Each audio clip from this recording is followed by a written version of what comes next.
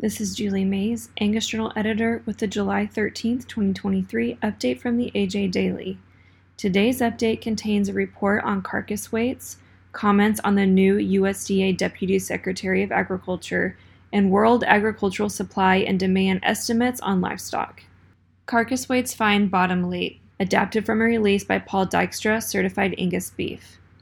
In a continuation of tracking seasonal transitions, we turn attention to carcass weights. Confirmed USDA weight reports lag 2 weeks behind, but formula price steer and heifer carcass weights are current through last week. That represents a large portion of the total head count. Fed cattle carcass weights traditionally find their annual lightest point in the spring of the year. In the past decade, the annual low was realized in May or early June. Yet the latest data indicates that this year's low was potentially realized 2 weeks ago, the last week in June, at 848 pounds for combined steers and heifers. This isn't finalized, but last week's formula cattle weights were 7 pounds higher, the beginning of a seasonal turnaround when weights will build to their annual heaviest in the fall. For more information, visit cabcattle.com. NFU statement on Xochitl Torres Small confirmation as Deputy Secretary of Agriculture. Adapted from a release by Ross Hedervig, National Farmers Union.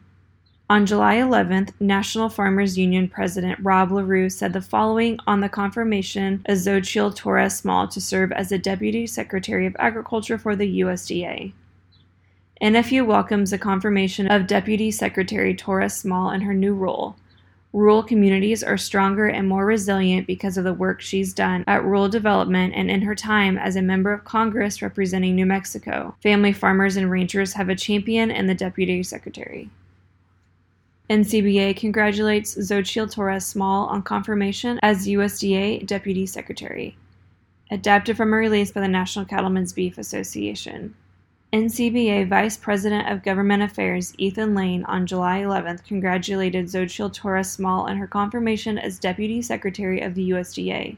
He said, NCBA congratulates Xochitl Torres Small on her bipartisan confirmation as USDA Deputy Secretary. In her previous role as Undersecretary for Rural Development, she was an advocate for rural communities, and we know she will continue supporting our nation's beef farmers and ranchers in her new role.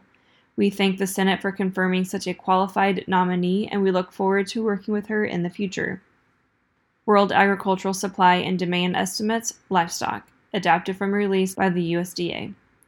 The total U.S. red meat and poultry production forecast for 2023 is raised from last month on higher forecast beef, broiler, and turkey production.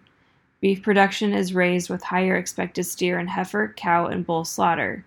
For 2024, the beef production forecast is lowered as expected. Fed cattle marketings are shifted into late 2023 rather than early 2024. Beef imports for 2023 are raised on recent trade data. Exports for the year are reduced slightly, but no changes made for the export forecast for 2024.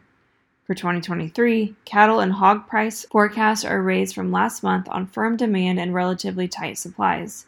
The strength is expected to carry into 2024.